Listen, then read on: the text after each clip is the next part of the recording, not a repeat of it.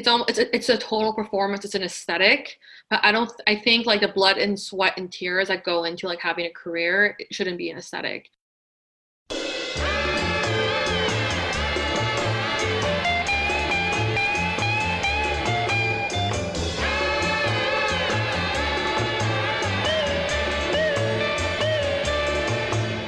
If you were the princess of Persia and lived in a palace with a view, I couldn't love you, pretty baby, any more than I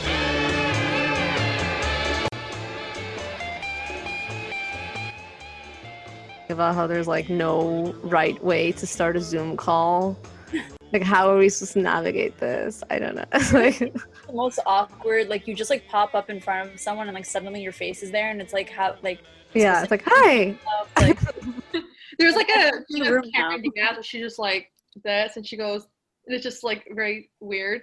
For me, it's like a 2-minute anxiety before a call when you're the first one there and you're like, am I in the right room? Yeah, whoa, you're so right. Like, where am I even? So today we're interviewing Sahar, who goes by Punk Elwoods on Instagram, which really stood out to us. And why don't you tell the listeners a little bit about yourself?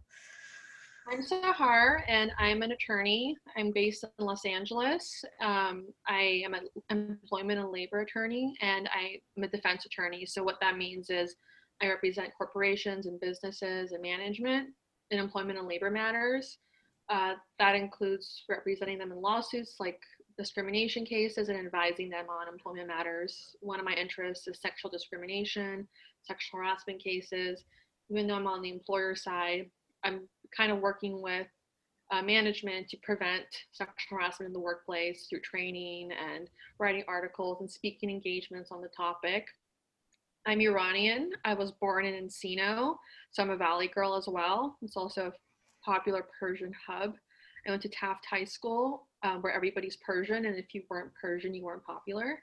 Although I was not a popular Persian girl because, as my handle on Instagram denotes, I was punk goth kid, and that didn't sit well with the Persians. So I guess it was a little alternative, but with a twist because I was really nerdy and studious. So didn't really go to the Persian parties, really introverted.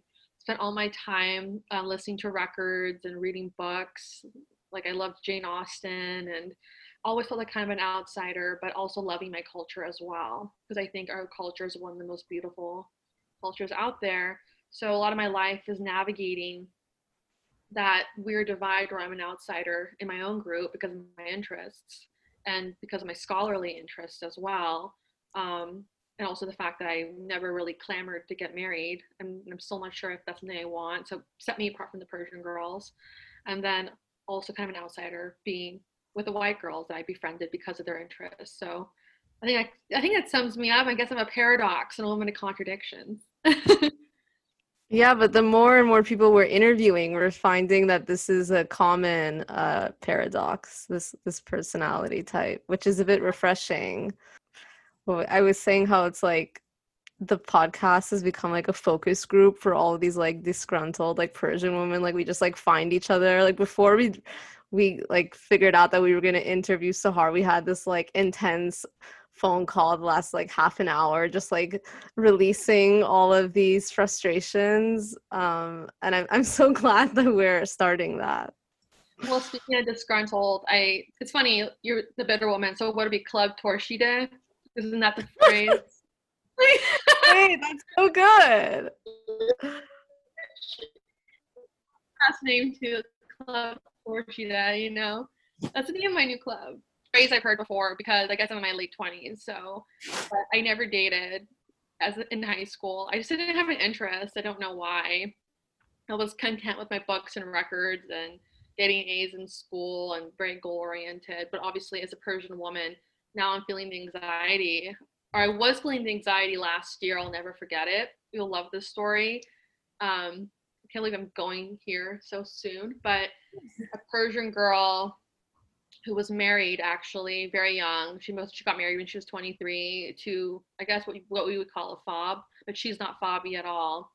And she would rub my face in her marriage a lot. Like if we were hanging out, she would hang on the phone with her husband the whole time, and just very weird. And I remember one time raising the point that I felt like she wasn't paying attention to me whenever we hung out, or we always talked about how great it is to be married and married young and etc. And the first time I stood up for myself, I'll never forget it. It was actually around Christmas, because I'm a weird Persian girl who loves Christmas. She stood up and told me Christmas must really suck for you because you're alone, and it seems like you've missed your chance. And like, What? I'll never forget it. It was the most Persian moment of my life. I was like, excuse What do me? you even say to that? You should be like, no, Christmas is actually great because I get to pick up and go wherever I want in the world on vacation, and you're stuck with a family. It was like a tree trimming party. So it was before like my friends were coming over. So I entered this whole, I'll never forget, I was holding the ornaments in my hand. And as a girl, I'll be honest, up until that moment, I really didn't care about being single because I was in law school, I was taking the bar exam. I was so focused on my career. And I get a lot of joy from being a lawyer. Which is cool because I feel like a lot of people become lawyers because their Persian parents tell them to be a doctor or a vakil. So excuse my white girl Persian accent, by the way, very whitewashed, but Okay, if you heard our last episode, you don't need to apologize. I'm very much that way. I got a lot of joy from my career, but that was the moment where I realized, shit, well, I am almost 28, I guess, like, that was a moment where it wasn't even coming from a man, it was coming from another girl, and it was so jarring. And I spent actually a year, up until maybe I would say 6 months ago, of being obsessed with why I'm still single. And it was just a weird juxtaposition because I give off this facade that I'm a lawyer, I'm really passionate about what I do, but somebody guilted me into thinking that I'm doing it all wrong. And now, I reached the pivot where I think I'm not doing anything wrong at all. But it kind of gave me this like glimpse into how brainwashed we've become. Yeah, especially to think that 28 is old. Like, that's incredibly young. It's incredibly young. Of course, everything is relative, but like to me, that's young. It's so young, and it's just like maybe like years ago, like 28, like you were on the verge of dying from like, I don't know, like influenza or something, and like you. I mean, we are coronavirus. No, like I'm kidding. Wait, back then, like if you made it to 28, you were lucky, but like now, like people are making it to 80. Like, do I really want to be tied down already? Like personally, no. Here. But yeah, go on. But it was just interesting because this is why I thought this was a good story to start with. Her like husband was kind of low-key awful. So Persian guy. So it was like my whole life was kind of spent avoiding that. And I love my dad. He's great, but the Persian guys I've met along the way, questionable. So a lot of them disliked me from high school or middle school up until now because I'm mouthy, I'm sassy, I call it like it is. So if a guy's pissing me off, I think it's good communication skills, but I will go off and I will tell them what I'm lacking in this relationship. The second part is like the independence thing, which we talked about on the phone, I guess, very briefly, where I think it's almost off-putting to these Persian men. Like they're taught to be lawyers. Not only am I in a profession that is financially, lucrative, but the profession kind of depends on me being aggressive and assertive. So that's how I'm successful. So all of that doesn't make me a very desirable candidate, I would say, anyways. So I think when we talked about this on the phone, and I had this epiphany like during this conversation that, like, again, I don't want to generalize, not all men, but like it's common that I think for men to want this like hashtag girl boss, this like performative go-getting woman, but like who's in reality actually not that aggressive. Do you know what I mean? Like still keeps a lot of these like traditionally feminine qualities. Not that actually, you know, it's funny. I think I talked about this like in a really earlier episode, but at the time I was taking a course on like 19th century fashion history. And my teacher made us read this article that was saying, like define the 4 traits of femininity. And it was like chastity, obedience, like just like really disturbing things that clearly have nothing to do with femininity, but like rather like perceived or performative femininity. So I think how it's like interesting to me how like we claim, I don't know, there's so many like feminist ideas around our society right now, but like it seems to me very managerial because so much of it is performative and not genuine, which is why it doesn't line up with like the romantic life for women, because like men are still put off by this. They just like claim to like that just for the sake of like sounding progressive. Exactly. Well, yeah, Millie, remember in like a way earlier episode, we had a guy on who said he wants a girl who will get like a second degree and an education, but not actually use it and not actually work. What? And then recently, when we were speaking, when we had like a phone call to all of the listeners, the 3 of us had a phone call before this actual episode, and I mentioned that my cousin met this girl who didn't get into dental school the first time she applied, and then she finally gets in, and then this guy she's seeing says, don't go to dental school, like get like a hobby job that will just like keep you busy, but like you'll still be able to like be like good wife material. So it's like this whole idea that they want an educated girl, like they're like, oh, I'm progressive, I want a girl who's smart and that I can talk to and who's not just a trophy wife. But they don't actually want a girl who uses that education to do anything. They just want her to stay. They want a smart mom to be at home to pop out their babies and clean their floors. The caveat like, is use your degree to wipe the floors of our house, please. And the caveat is you can't be smarter than them. I've noticed that. Because like in addition to making more than them. And I find that with not just Persian men as well. So I don't want to just like poo-poo on them. You know, they have bigger egos, I find, but it's like all men. I mean, I was more attractive when I was more attractive when I was a broke law student. Like men were all over me. As soon as I passed the bar, started practicing a great firm, I could just see like the distance. People are chasing me less. My DMs are more dry. My phone's just more dry in general.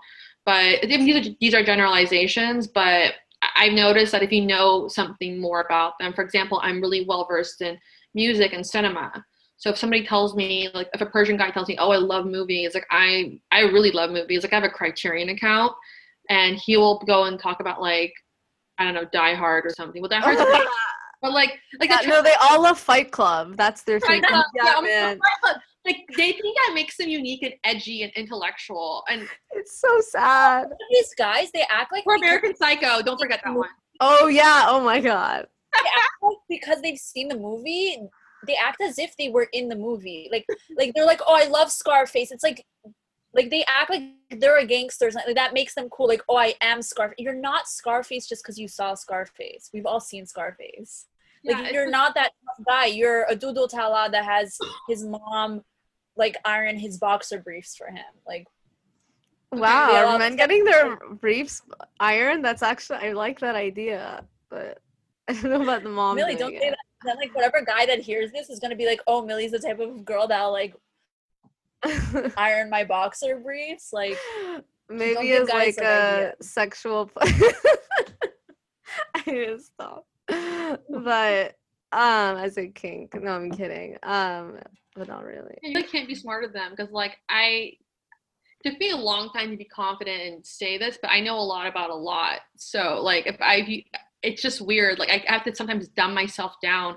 I used to, at least. I mean, I reached an epiphany. I worked a lot on myself, went to therapy. So now it's like, if you don't like me, that's like your problem. I don't even want to get involved, but I went to I had one Persian boyfriend, one. That was enough to like end it all for me.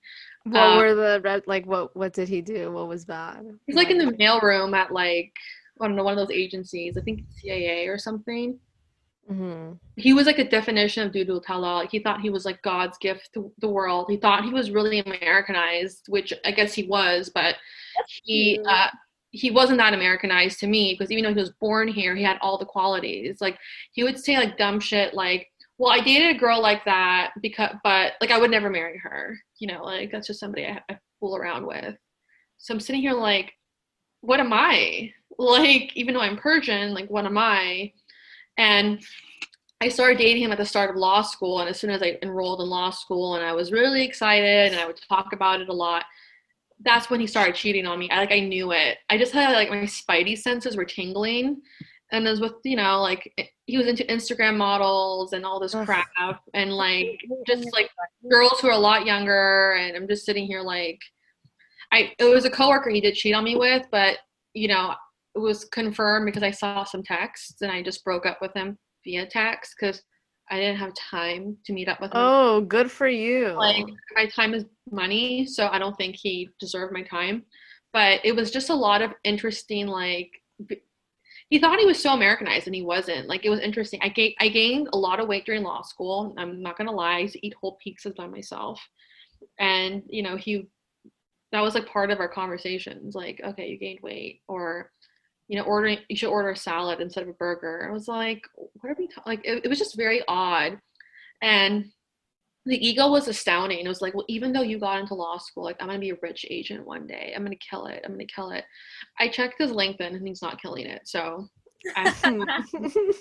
it was just like every Persian girl either like follows their mommy and daddy's advice and goes to dental school, medical school, or law school, but in the end they become wives. Like, those kind of comments, and I was like, well, joke's on you. I just didn't even know why I dealt with the abuse as long as I did. It wasn't a long-lived relationship. It was like 6 months. It was like the longest 6 months of my life. And I don't know why I stuck around. And it was also a lot of like tearing down Persian girls was a part of our discussions. Like, they're materialistic, they're snobby, like they're not sexual enough. And at the time I was very young, very like sexually inexperienced. So like that was a source of frustration for him too. It's like, put out more, do more. And I noticed that with like a lot of Persian guys, like a divide where they want this, like, they're suffering from the Madonna whore complex more than any other man that I've met. It's like, I want to marry the most pure virgin, but on the side, I want to sleep with, and I don't know why they equate like blonde American girls as being easy, but they love blonde American girls, like not blonde brunette, like not American brunettes, but blonde American girls. That's like their thing. Or like this particular Persian guys that I didn't date but went on dates with and talked with, love Latina girls or whatever, but they would be, I think this is weird racism that's in our culture, would be like, I wouldn't marry a girl like that. Like, I wouldn't bring her home, but that's somebody like you cheat with, If the guy friends tell me that, and it's just so disturbing, that puts me off from the whole culture and race altogether. I witnessed that myself because I dated someone Persian. Like, I had once found a conversation that was like, I don't know, like he was talking to his friends about like how there was this blonde college girl, and he's like, yeah, like they're down to fuck, like just saying how, I'm like, whoa. Yeah, I don't know where they get that from, but it's so weird because it's so like as if they just moved to America. Like, that's so something you would think like upon arriving, like setting foot, you know what I mean? Like, you just watched Grease or something. Like, I don't even know. It's like, where are you getting your cultural references from? What?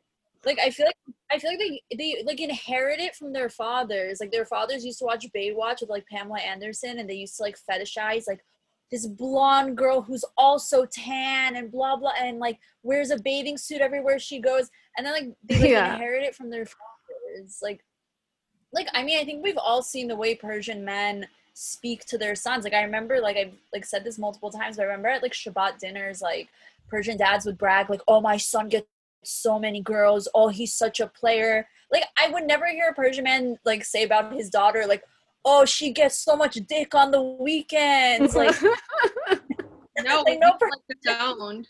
And it's so funny because I grew up like I was your stereotypical good Persian girl. So like I was not sexually active. I was so afraid of like losing my virginity. I put a lot of stock into that. So I kind of like I would say I'm a product of that culture. So I think what turned this particular boyfriend off was I was like that. I was like by the book, and I was I was the apple of my parents' eye. Like I'm rebellious in some ways, but in that regard, even though I never I never had a Persian dream wedding. I always planned my partnership, how far I'm going to go in my career. So in that respect, I am very not traditional, but I was traditional in like this fear of sex because I heard the way men talked about women around me. Not my dad, but like my friends and stuff and people at school. And this particular Persian guy was so weird.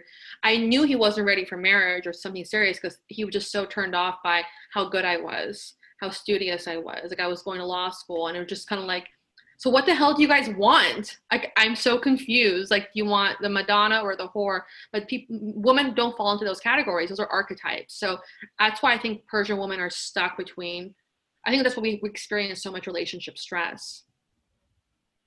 I mean, it's not just Persian men also, like I don't want to like generalize, but me neither. It's everything. It's a very Middle Eastern thing that like they want the whore, and like there's just an example someone told me recently that they knew this girl that had a boyfriend for like many years, and then she wouldn't sleep with him, and they finally got engaged. And then he was like, come on, like we're engaged, like let's just do it already, we're getting married anyway. So she slept with him, she lost her virginity to him, and then he broke off the engagement because he told her he can't marry someone who's not pure. That's exactly what I'm talking about. Like that story sums it up. Yeah, it literally sums it up. Is this recent? No, it's like maybe like 10 years ago. It's like semi-recent. It's still recent. That's recent enough. That's crazy. Enough that it's ridiculous. I mean, in any case, it's ridiculous. But no, I know. This idea that like it's similar to the guy that I went on a date with that I spoke about in our first season like a year ago. That was like, I would never marry someone who's not a virgin. And at the time I was, and I told him, well, then in that case, if this was to go anywhere, which already in my head I knew he was never going to see a second date, because anyone who says something like this is not getting a second date. And I was like, listen, I am one, but like, let's say this went anywhere. You're telling me I should never sleep with you because then you're never going to take me seriously and you're never going to marry me. And like, he was just speechless because he realized how stupid he sounds, but that's really how he felt. And that's probably how he'll always be. And there's just so many men that are like that they're like, I want to sleep with you, but then I can't take you seriously anymore because I slept with you. That was like a source of a lot of stress for me in my 20s. I'm not even kidding. I'm still 28, but you're in your 20s. It's still, I want to be 30 so bad, which is like odd for like a Persian girl, but I can't wait to be 30. Maybe because I watch too much Sex in the City, but like I've always wanted to turn like 30, flirty, and thriving. Like that is. God. Me and one of my best friends, like the first time she came to my house, we watched 13 Going on 30 together. And it's just like now we've been friends for like 12 years at this point, and it's just so weird that like we're almost that. Like it's just weird watching movies when you're a kid and be like, oh my god, that person's so old. And then like you're older and it's like, wait, that's not that old. It's not. And it's interesting because I think I mentioned this in our call, but I found like an old diary entry that I wrote when I was a little girl where I had planned out my whole life because I don't know, I was a little sociopath or something. Where I was like, by the age of Capricorn. 30, no, you're not. Okay. I'm a Gemini rising and sun, moon in Cancer, so equally crazy. Oh my god, we're all Geminis. Yeah, are we all Geminis? I also have rising and sun Gem. I'm like all of my things are in Gemini. Rising Gemini. Like we're all on a podcast gabbing, which is like yeah, this is as toxic as it gets. Toxic as it gets. We're just like talking shit on a podcast. Like, yeah, so Persian men are just like the name of this episode should be 3 Geminis walk into a podcast or something. Like, oh yeah, that's a great title. But yeah, like when I was a little girl, I planned that I wouldn't get married until my mid-30s. I was 8 years old. And it's interesting because I love that plan. That's my plan now. Like mid-30s, kids in late 30s. I need to make partner first and build my book of business. Why does a child know this? Yeah, who are you? Oh, an important part of my story. I give a lot of credit to my mom, who I don't know why, but since I was a young girl, told me that my career is more important than marriage. So I'm very blessed that I have a mom like that. I know a lot of Persian girls don't have a mom like that. So all the stress I do receive is from my friends with, I guess, moms like that. But my mom. No, I think me and Natalie are in the same boat because my mom does not, like, I mean, I think we're all on the same page. Like, our stress is not from our moms. Definitely not. We're like friends. And yeah, my mom always wanted me to be a lawyer, always taught me the importance of independence. She's like, when you become a lawyer, make sure to get real estate in your own name. You don't need a man to like put down a down payment. If you do get married, get a house with him, keep the condo. And then, you know, it was like this weird like independence thing, which is why like I don't depend on men, which is probably why I'm not a performative girl boss, which I love that like concept. I never thought about it that way until you mentioned it. Because I think everybody I know is a hashtag girl boss. Everybody. Like, yeah, I spend too much time on Twitter. That's why I like talk about these things. But no, it's like it's so much it's the independence conversation that like has been prominent with my mom as well my whole life. And even last week, I don't remember what came up, but like I was kind of talking about how I just feel like I'm never gonna meet this like person that I want, and like who would want me as well. And she's like, stop worrying about this. Like, I've told you this a million times. You need to get your career like fixed first. You need to have your own independence, like everything figured out before you go with someone, because I don't want you to be like, you know what I mean? Like that, get that checked and then worry about that. And we're really blessed, I think, to have that. Yeah. Everybody does. Yeah, honestly, for me, it was the way my mom was raised, because like her older sister was always at home with her mom doing like the cooking and cleaning and taking care of the younger siblings. And like my mom from the age of 4 was in her dad's shop and like just working constantly. She was always working, and like that's just how she was raised. And like she was always like doing different things. Like she was a travel agent, she owned like multiple cafes, she owned a restaurant, like she's done like so many things. Like I always looked at her and I was like, I want to be like that. Like when she got married, my dad was like, I want a very simple wedding, and my mom was making more money than he was at the time, and she was like, okay, anything extra, like I'm gonna pay for it because that's my wedding and I want it like my way, and like I'm gonna put the money down because I can. And she had that independence, and like she had her own apartment and she had her own car, and she, like everything was hers, so no one could ever control. Like something I liked about my mom is no one could ever control her or tell her what to do, because no one was ever holding anything over her head. Like she always did things herself. Like her motto was, if you want something done right, do it yourself. So yeah, like my mom's motto too. it has to do with the fact that she's also very OCD, which is annoying sometimes, but it's a good motto. That's how she saved Natalie's phone as well. Yeah, her name is OCD, because like one time in like middle school or something, or in high school, like really pissed me off because I'm so not OCD. I'm like the complete opposite of her in that sense. And I was like, if you don't stop bothering me, I'm changing your name to OCD in my phone. And it's just been OCD ever since. Oh my God, that's hilarious. But yeah, like I actually know a lot of friends that do this girl boss persona, but the older I get, like in the last few months especially, I like stopped caring about how men perceive me. And even though I want to look nice and look good, I even stopped caring about how attractive I am as well. Like I was like so obsessed with like this lockdown weight that I gained or whatever. But I even stopped caring about that. I don't know when I stopped giving a fuck, but I think that's when you stop giving a fuck about patriarchal standards, I think that's when you truly rise to becoming a true girl boss. It takes a lot of work to get there. But I have a lot of friends who it's like, it's a total performance. It's an aesthetic, but I think like the blood and sweat and tears that go into like having a career, it shouldn't be an aesthetic, because I see like these girls, they're calling themselves a girl boss, but they're still so subservient to not only patriarchal standards, but the people they're dating, for example, or very dependent and insecure. Like looks is like or your, discussions of beauty and how we look and style is like 70 to 80% of our conversation. So I'm sitting here like, there must be something more to talk about than how we look.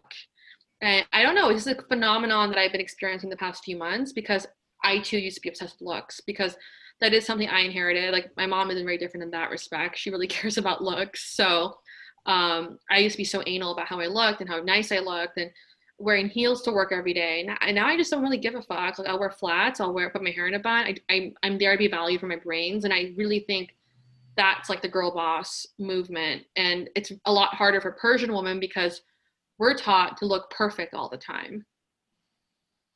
Mm-hmm. Yeah, that's something I agree with. That even like my mom, I think it has to do mostly with the fact that like growing up in a town where as soon as you step out of the house, you're always gonna bump into someone who knows you. So it was like every time I was going to the supermarket and I was like looking like a bum because I don't give a shit, my mom would be like, try like I'm not saying try too hard, but like try a little bit. And I'd be like, why? Like I'm going to buy fucking like milk and eggs. Why do I have to try to like look good right now? She's like, oh, because you don't know who you'll see. And like every time I go to the supermarket, it's like my dad's cousin, my mom's friend, this person from synagogue, whatever. Like it's true, you always bump into someone you know, but like, do I care what they think? No. My parents. So I mean, there's so many ways to argue this, because for me, the way I look and like what I wear on a day-to-day basis is so like that's what keeps me alive. Like I need to look good for me. For work. I love getting dressed up for going to Manhattan and like walking around and like going to dinner, like my job. But like the supermarket, I just want to run out of the house, get eggs, come home. No, I like to dress up for the market too. Oh my God. I'm like the type of bitch who, but like I'm saying like that doesn't mean like that the sentiment is different. I'm just saying, you know what I mean? Like we could still share the same sentiment, but just like dress differently for these occasions. Yeah, like I don't think it like means a certain thing either on both sides. I think it's different if you're doing it for yourself or if you're doing it for other people. But yeah, for you because you actually enjoy it, that's different. There are some Persian girls, like you can tell their red lipstick is not a fashion statement. Let's just like put it simply. Sorry. That's why. I just thrown some shade, but shade. I just feel like I reached this point. I think it might have been the pandemic that helped me reach this point because I'm in my pajamas a lot. But I finally just want a guy to like not even care if I'm pretty. Like I want him to like me for me. And just like this like desperate plea. So like, and also like just I think it's boring to talk about. I just know a lot of friends who talk about looks and how perfect their Instagram shot is, but they're a girl boss. And it's like, you're not a girl boss if you think about this shit 24/7. Let's get rid of the term girl boss. Like we don't need to use that. We're just gonna come up with our own. Maybe it could be a Persian word, but I think that's the problem itself. This word.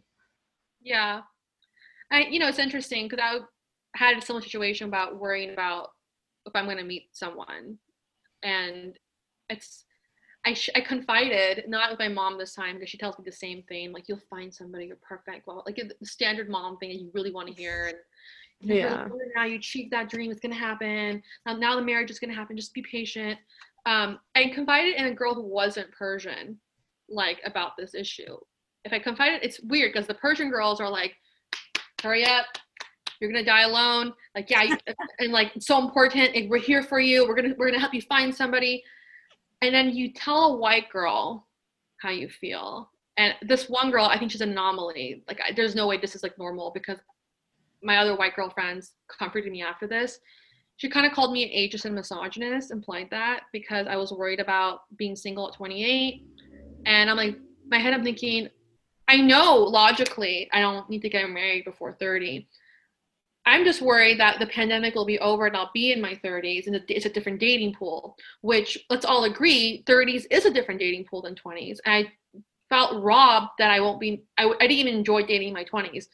I've been social distancing before it was cool. Like, I've been in the library studying for all these exams.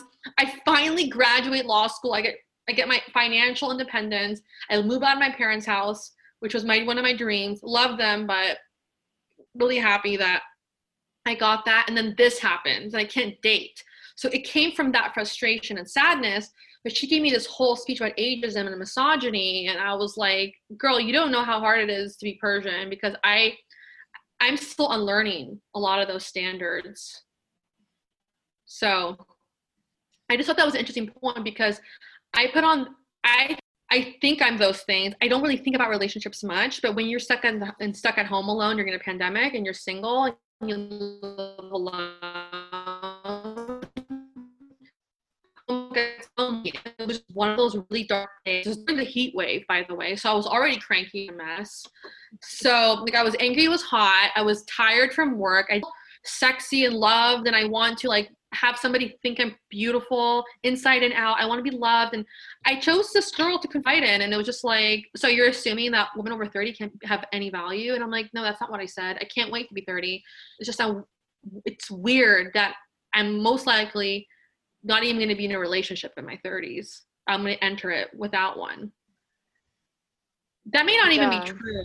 I was just, when you're sad, you get irrational and illogical, which I totally was in that moment. I want to recognize something vulnerable.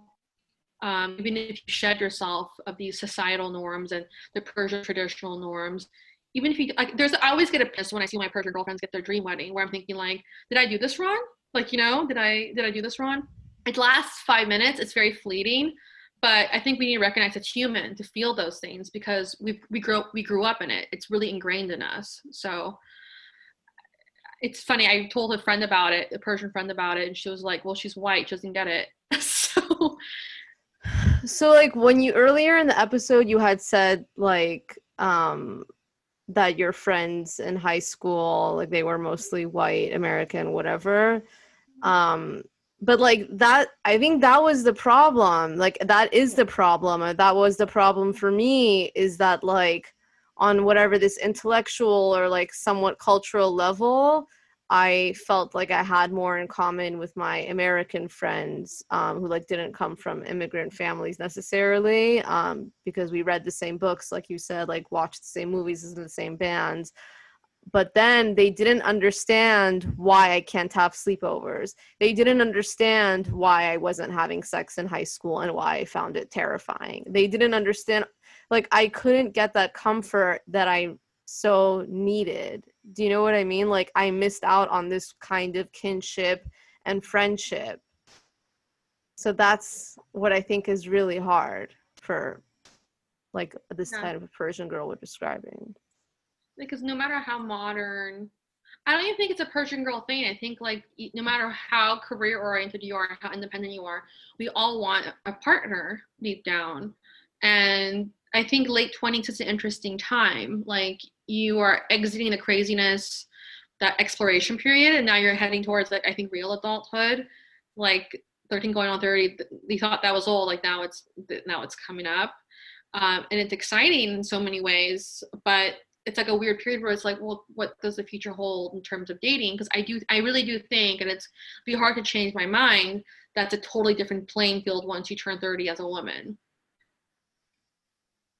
Yeah. Well, yeah. I mean, also it goes. Because guys are always going for younger girls. That's what I meant. That's what I said to her. When you turn 30, it's not like, oh, you're dating other 30-year-olds. It's like you're dating guys in their late 30s, because 30-year-olds are going for girls 20 and under.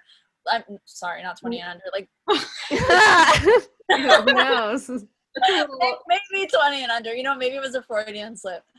No, they're going for girls like in their mid 20s and younger, and like in their like early 20s. Because like, I'll tell you guys, like recently, something that happened to me. I was at a Brit Milah on Sunday, and like one of like the family friends like came up to me. He's like, oh, I think I have a guy for you.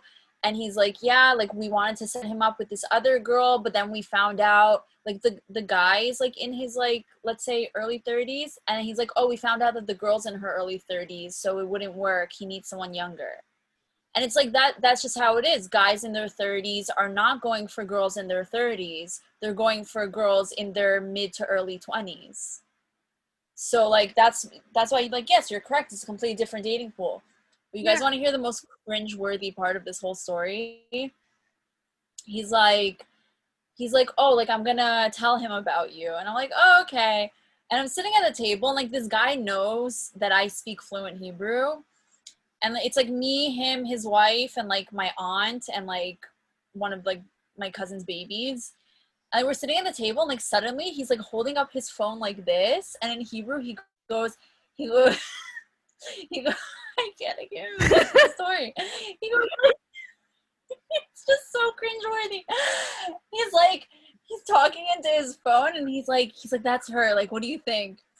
In like Hebrew, and his wife, and he's like, and I can hear the guy on the phone because they're on FaceTime. I can hear the guy go, what the fuck are you doing? Like, she can see you videotaping her. And he goes, no, she doesn't even realize I'm videoing her. Like, what do you think? Isn't she pretty? And he's like, well, yeah, she's really pretty, but like, I'm pretty sure she knows what you're doing. And he goes, no, she has no idea. And I'm like, I'm just sitting there, and I'm like, I do not have the patience to deal with this right now and to actually say I know what you're doing. So I just like sat there and pretended like I had no idea what the fuck was going on. And his wife goes like, she speaks fluent Hebrew, like she hears you, like we're all sitting at the same table right now. And he's like, no, she doesn't know. And I'm just like, oh my God, like I can't believe this is happening to me. Like I'm being broadcasted live. Like this is a live stream of Natalie. Who wants to date her? Like it was so awkward and so weird. And I was just like, okay, this is happening. This is a thing. Yeah, it's just like interesting because I guess like a lot of my family members thought I'd get married quickly or first because I don't know why, but a lot of it has to do with I'm educated. I was growing up around a family. I was always kind of quiet. And people equated good grades to good girl. Not exactly true, but that's kind of what people equated me with. But it didn't happen because I had a mom that like really taught me not to settle. And I think that the pickings are slim. Like the Doodle Tell theory doesn't just apply to Persian men. I think they suffer it from the most, but it's like all of them are just so entitled. Like they're entitled to the prettiest girl, the youngest girl. So, that's why I'm single. The end. It just goes to show that like automatically we're being judged on like how we look instead of like our personalities. Like automatically like this older man is like, I'm gonna FaceTime this guy so he can see what she looks like and choose if he wants to go out with her. And I just like felt like I was like I was in a marketplace, like in some kind of, like, but at this point it's safer. It's you're the mark. No, I just think like what, but maybe it's safer to be just judged by looks because our personalities are also under attack. Like my personality is, if anything, if someone just saw the way I look, they'd be like, oh, she's a khanum, like she's malus, like whatever bullshit. But then they hear me talk and they're like, get her out of here, like crucify her. It's because we're Gemini. Like anytime guys know nothing. Men know nothing about horoscope and about like astrology and whatever, but they only know that Geminis are psycho. That's the only thing they know. I don't know why, but any guy said like I'm a Gemini too, they're like, oh, I don't know anything except for the fact that Geminis are crazy. Like, and I'm like, yeah, I am batshit crazy. There's something sexy. Geminis are crazy. Like, oh, you're a freak in bed, and I'm like, I've been called crazy without my horoscope being brought into question. So yeah, same. I don't know if I've never like dated a guy who knew anything about horoscope. I also don't know anything. It was just last week I was at dinner with my friends and they were like, you don't know your rising and sun? And then like they made me type it in on this website, and apparently like all of my whatever placements are in Gemini too, and they're like, so are mine. This bitch is crazy. This is like a very toxic podcast, but I'm here for it. Yeah, same. So I know I DM'd you like screenshots of that Doodle Tella hashtag Doodle Tella Gate 2020. I was one of you guys that I took a moment to register that. Brilliant. So sometimes I can be a little wild on Instagram because I'm a Gemini and I like to stir the pot a little bit. So somebody posted, I don't know even what the post was about. It was about, oh, I remember. It was a meme that said, I'll be a great mom one day because I have a Persian boyfriend and I know how to take care of kids. So that was really hilarious. So I commented, the Doodle Tell-Alls are going to be pissed. And they were really pissed. So they all commented on my post, my phone was blowing up while I was at work. It was really uncomfortable. I've never had that before because I've commented on things before. Sometimes I'm controversial, but this was the most controversial post. I actually hashtagged bros, and she was like witness to it, by the way. I think she was like hands off, like Yeah.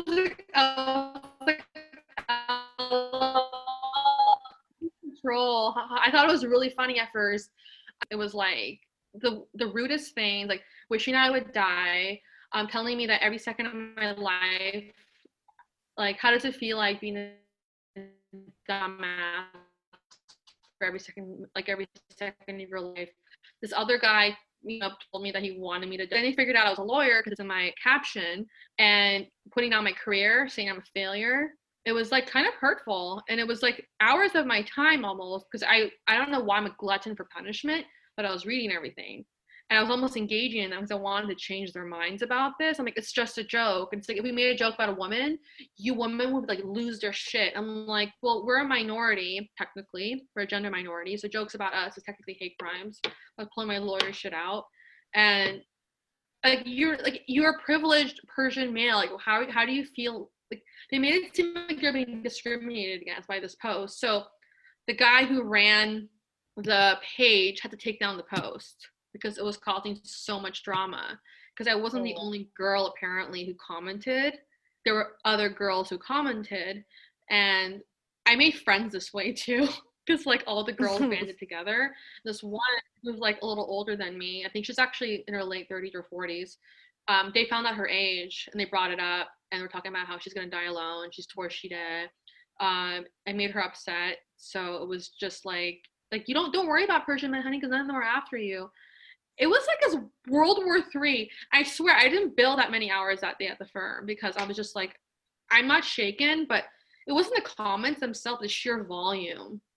Yeah, I understand that because I like those kinds of insults are almost so comical that like they can't actually hurt you because it's like none of this even is logical.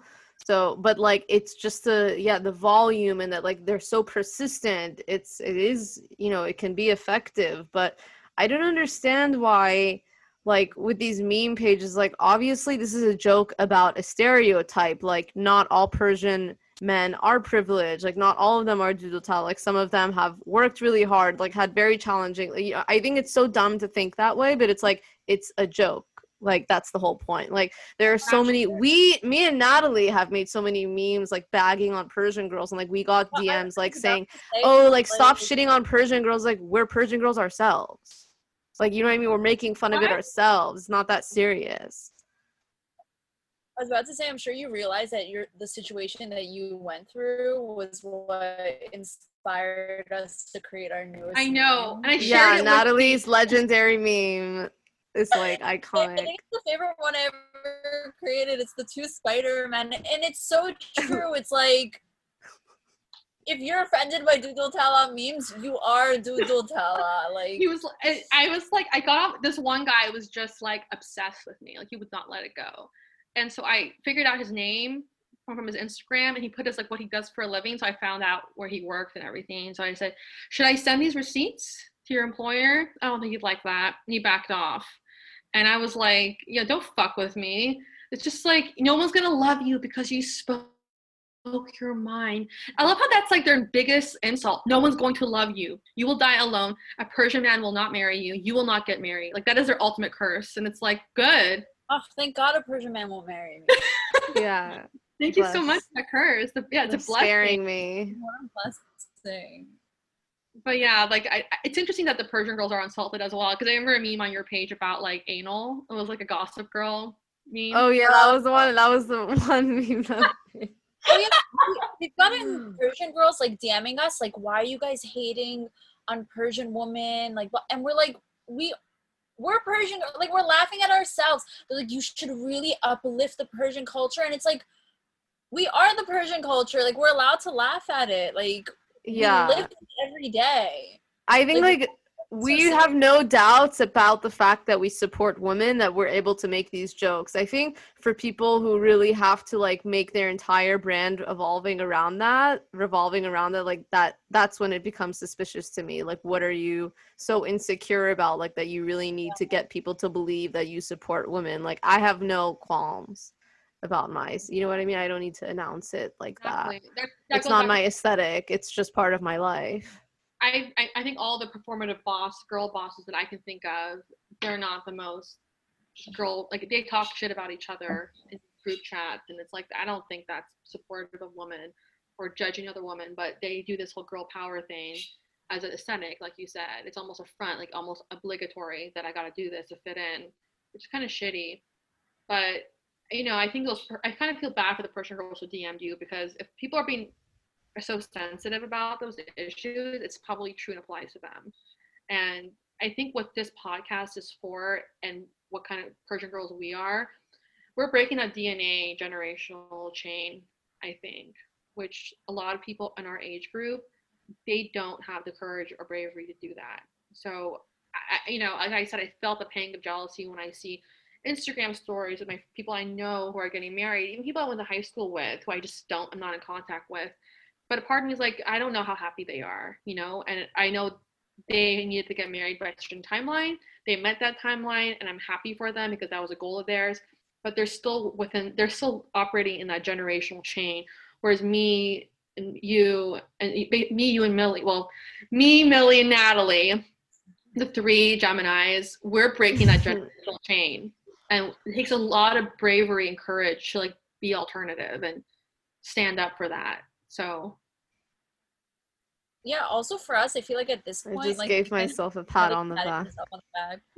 I feel like for us, like at this point, even if like on like the first few dates, we don't share every like radical idea we have with the person we're dating. Like first few dates, I haven't gotten past one.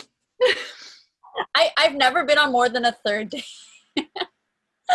but like every guy, like, first of all, like, not that I'm very active on Hinge at the moment because I'm just so fed up with it, but it's in my profile that I have a podcast, and automatically guys, for the most part, they all ask about the podcast, and they're like, oh, what is it? Can I go listen to it? And I'm very proud of it, and I always give them the podcast name. A lot of them go listen, and like they'll listen to like 4 episodes and like give me like detailed like things that they thought about each episode, and like it's kind of like nice.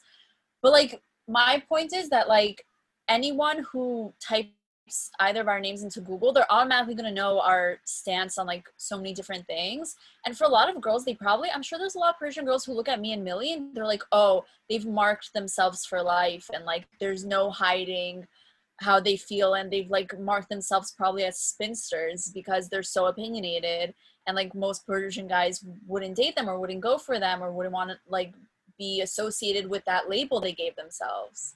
I'm sure there's a lot of girls who think that about us. But like the point is that like at this point there's no hiding it for us. I love how you use the word spinster instead of my colorful torshida. Like that, can you explain to like our like listeners who don't know what that means, what that is? Because it used to scare me as a kid. It was like you're turning sour, like you're rotting. Yeah, it's basically you've gone like pickled. You're like, rotting from the inside. Yeah. Fermented.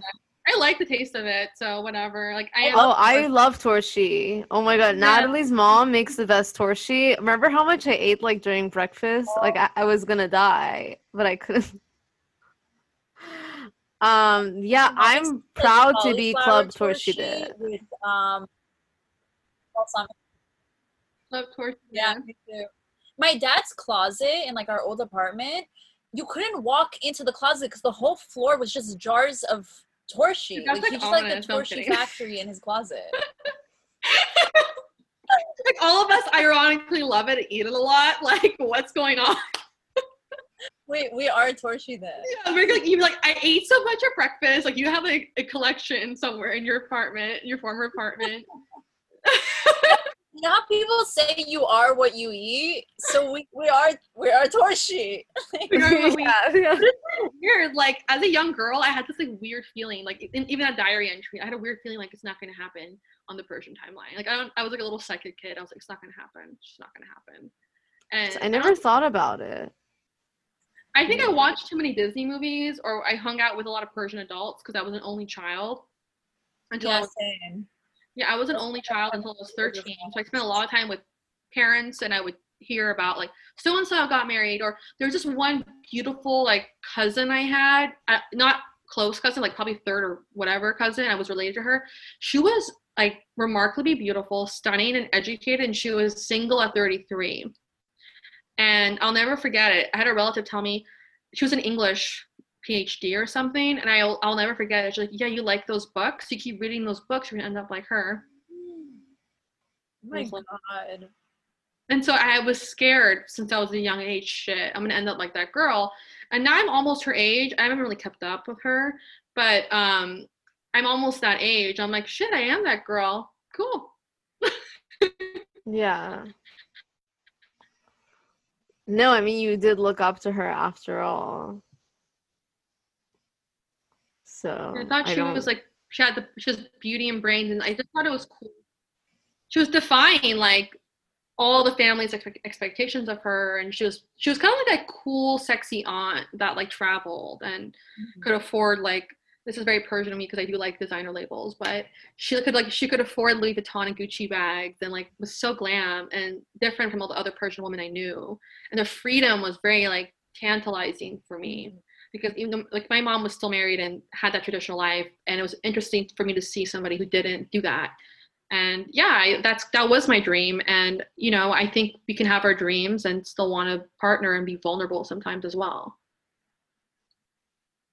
Yeah, I mean, I do want a partner. I do want to get married and have children. Like, I don't think that makes you a normie. I think that's kind of part of like the poisonous dialogue that's happening in whatever this like selfie feminism is these days, girl boss feminism. But there's nothing wrong to want those things. And I almost like I'm upset to, I feel conflicted about like the way we talk about it on the podcast, like this issue, like maybe I'm afraid that maybe we're perpetuating it, that we like repeat this problem that we really are all facing, that like we find that men are really just turned off automatically by these types of women.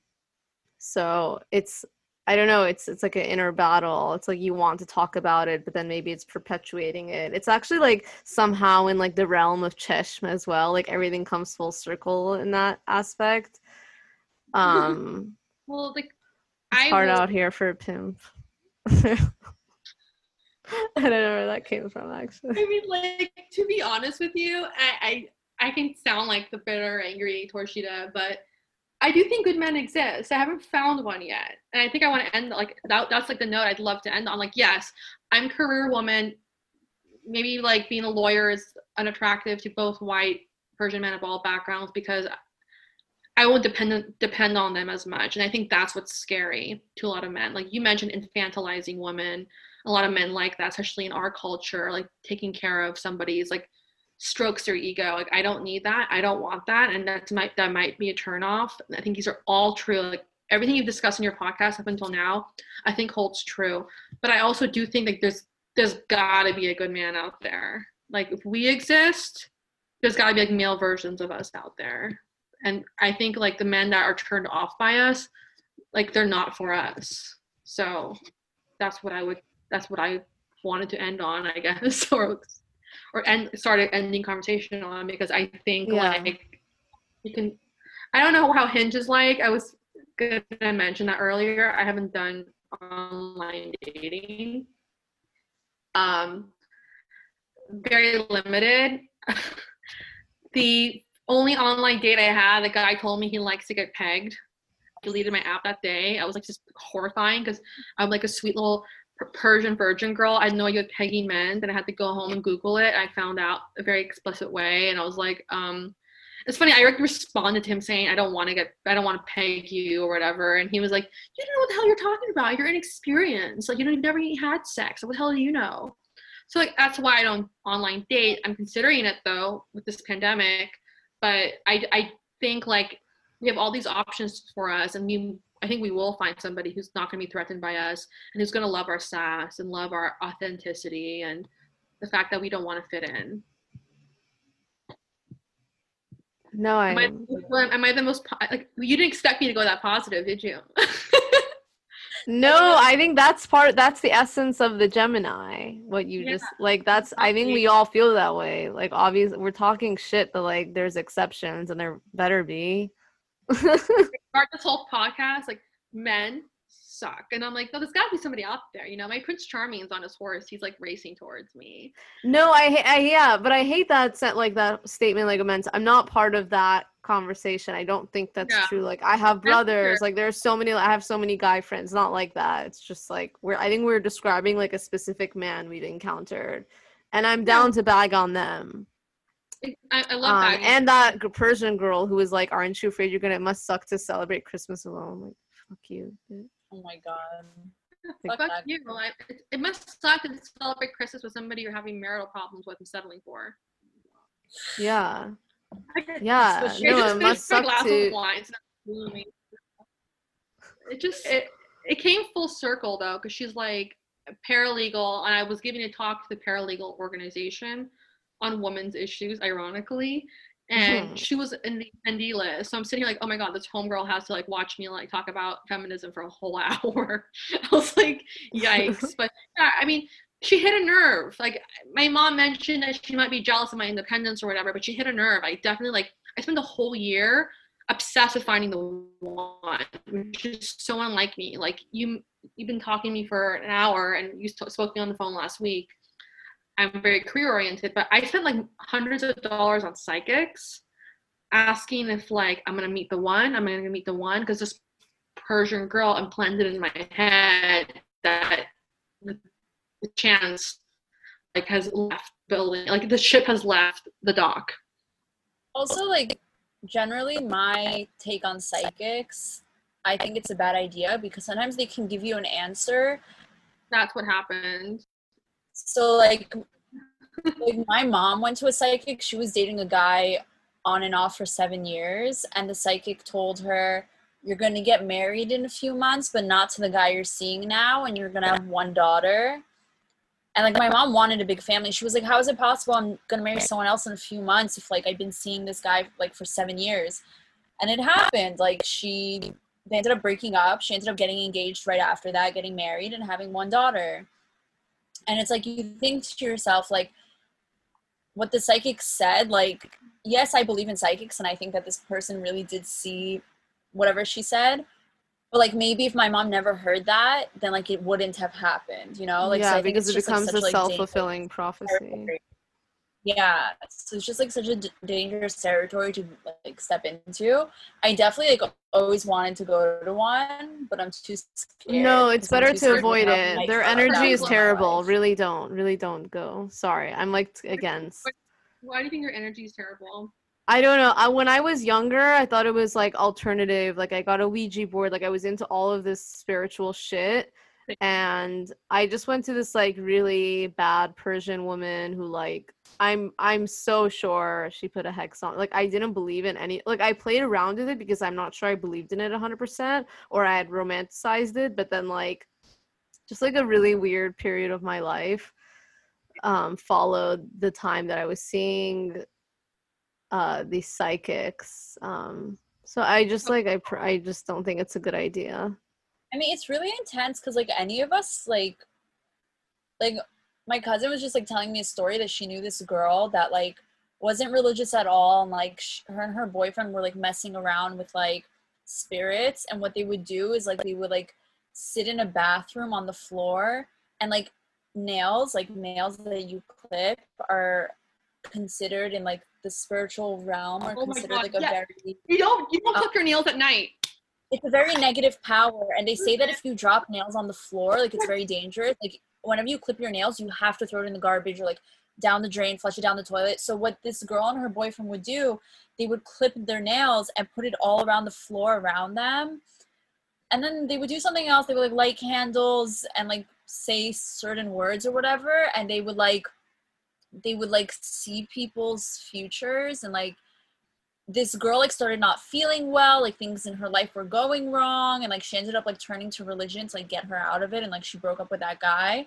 Like like a lot of people don't believe in it, but like really it's something anyone can kind of do, which is kind of scary. Well, with my psychic, it was like after that girl put me like in that funk, I was consulting one for career stuff, and for the first time ever, and he was always spot on with career, like scary. Like he told me a redhead would get hired at my law firm, and the redhead walked in the door like a month later. So creepy stuff like that. He told me I'd end up at a law firm that does banking law, and my new firm does banking law. So he is accurate, but he was wrong about love. He'll always be wrong about love. So he told me that I'll meet somebody in November, Scorpio season, because he saw me wearing a coat that I own. We've never met. He's never seen this coat. It's always like phone call. He described the coat in such perfect detail. I was like, shit, I'm going to meet somebody in November. Here it is. So I was so friendly in November. I was so nice to men, like overly nice to men. It was just very weird. I was like a Stepford wife. And November came and gone. The guy wasn't here. So I called in December. Where is he? He's like, oh, he'll meet him for sure. He's coming. It's December. He's going to be here. December came and went. And I was like, okay, now I'm getting nervous. And it became like 2 or 3 times a week. It was getting really expensive. And I just like, oh my God, I'm missing my boat. And this lasted until March. And when winter ended, because he said it was winter, he changed his story from November to winter and said he's not here. And today's the first day of spring. It was like Nowruz. And he said, I guess I meant next winter. I just remember being so shattered and thinking, I really let my fear of being tortured and dying alone. I lost probably $1,000 over those months. Not to make the psychic sound like a fucked up person, but do you ever think that maybe he told you a few things that were true, that were easy for him to see, and then fucked with you and said that to get you to keep coming back? It's funny because I brought this story up with a coworker today, and she mentioned the same thing. And I was thinking that, yeah. It sounds like, listen, they're trying to make money. Yeah. Psychics in general, they're messing with some bad shit, you know? Like, I wouldn't trust them and say they're good people. Sorry, my laptop was dying. That's why I'm like making all this movement. Yeah, it was a very hard period in my life, which is so funny because that whole period fucked me up so bad that I didn't need therapy. And my therapist was like, what the fuck? Like, why would you even go down that rabbit hole? And I was like, I started crying. I was like, I'm tired of being the career girl. I'm tired of being like the girl who studies and doesn't go on dates. Like, I was 27. I want love, damn it. Like, when is he coming? I was like listening to the Smiths and crying in my room. I was like, when is he gonna come? And it's ridiculous because I spent all that money and it's so irrational. Like, looking back at it, I was just talking to my mom about it. Like, because we're talking about like money and stuff, how much better I am with it. I'm not buying Louis Vuittons and whatnot, being a stereotype. But I brought up the psychic thing, and she's like, I don't even want to talk about that. Like, it's so dark. I just want love, Mom. So, and it's always scary for her when I say that, because she's so not used to me wanting love. For her, it's like, I want to get into like USC. I want to get into UCLA. I want to get into that law firm. So when I say like, I want love, it's almost like jarring. Like, you want love that bad? You spend grand like to figure out what's going to happen. Well, also, I feel like you've checked off so many boxes that like now you've got into that last box. Like you've made it in a sense. Sort of, but yeah. Thank you for that. Not partner yet. That's when I'll be. Not yet, but you're on your way. That's when I'll really be concerned if I'm single, because I'm like, okay, that box. But yeah, I mean, I don't share that psychic story with many people. It came up in conversation today because we're talking about dating, and I wanted to talk about it today because it showed how much I want love. And I think, like you said, I don't want us to cast ourselves as like misandrists who are too good for men, because I think it's important to acknowledge that we do want these things and we're not above these things.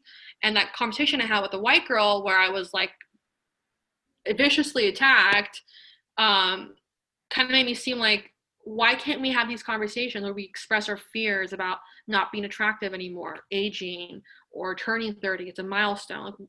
Like there's got to be room in feminism for vulnerability. Yeah, I think there is. And any place that there is a room for it, that's not like the one I subscribe to personally. Didn't like Lana Del Rey go off about vulnerability and she got like, Yeah. No, I love her recently. yeah, she's Um, yeah, I think it was just like she was like, okay, now that everyone's making these kinds of songs, like, can I go back to like crying about my toxic relationships? I mean, we have like 5 minutes left remaining in the Zoom call, but like this goes back to the WAP song that's like claims to what I was saying is like the most vulgar part is like that it's trying to claim to be feminist, and it's like, no, sorry, this is like not map onto the feminism that I'm interested in. It's trivializing like the woman's sexuality, and I'm so sick of that happening in media. It's like there's either I feel like I'm consuming content that's like stop sexualizing women, or then it's like, oh yeah, I'm owning my like wet ass pussy, like all this, just like stop. Like, I want to remain sexual. I use my like sexual nature to manipulate people around, like, you know what I mean? Like, don't rob me of that. That is part of That's my so feminist agenda. Okay, oh my god, thank we're you. gonna get canceled by the end of this like I podcast. know. No, that's me, Natalie's goal, to get canceled. That's, I love being canceled. I almost hot. got canceled today for like making fun of a guy, but crap, we only have 3 minutes. But Yeah. I didn't want to talk about WAP because I thought I kind of want the feminist space to be less sexual now. I think like there's a weird fixation on sexuality now with like Hmm.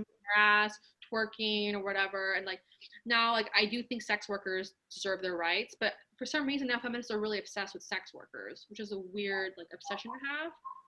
Where they're Yeah, but also like for some reason the only sex workers they acknowledge are like OnlyFans, and I'm sorry, like those are not the sex workers I'm talking about. Like those are just like preteen girls. I don't know. For that's okay, again, this is like a whole other thing, but like they don't actually respect prostitutes. Like for them, like sex workers, like, oh, glam, like look at this cottagecore girl with her OnlyFans, like, you know what I mean? Like she's selling her pussy for a phase because she saw it on Tumblr. Like, stop. And like aesthetic. probably goes to like New Roads in LA and like whatever, The wants oldest to be job with in the Sarah world. They're not. Lawrence.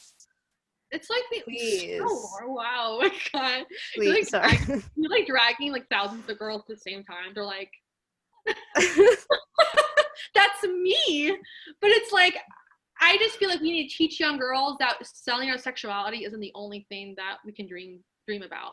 Because I have a lot of like very far left friends who are like, this is a true form of feminism because you're kind of like turning patriarchy on its head, which is interesting. I do. It's kind of funny that men are paying for sex and being duped by women. Like, haha, it's kind of Men funny. also use like feminism to try to get girls to be more sexual with them. Like I had a friend who went on a first date and she's like, I'm not gonna sleep with you. And he goes, what do you mean? But it's 2020. And she's like, what? And he's like, yeah, it's 2020. She's like, what? It's 2020, so I should fuck you on a first date? He's like, yeah, because woman empowerment. And she's like, no, that's not what woman empowerment means. I've been told that too, like especially with like Okay, wait, we're gonna lose the recording. There's less than a minute left. We need to have you back on. The rest of this conversation's gonna be on Patreon, so subscribe, bitches. That's my outro. Subscribe to our Patreon. But Get the most it's the expensive. first time we've had to end an episode like this, like so chaotic, but we did say we're all Geminis. I don't know. yep, great moment, and we'll talk about WAP and all that next time. Oh, Yeah, we'd love to have you back on. All right, All thanks right. guys. It was super fun. See you Thank you for too. Bye. coming on. Thanks for having me. Bye. Bye. Bye. Club tour.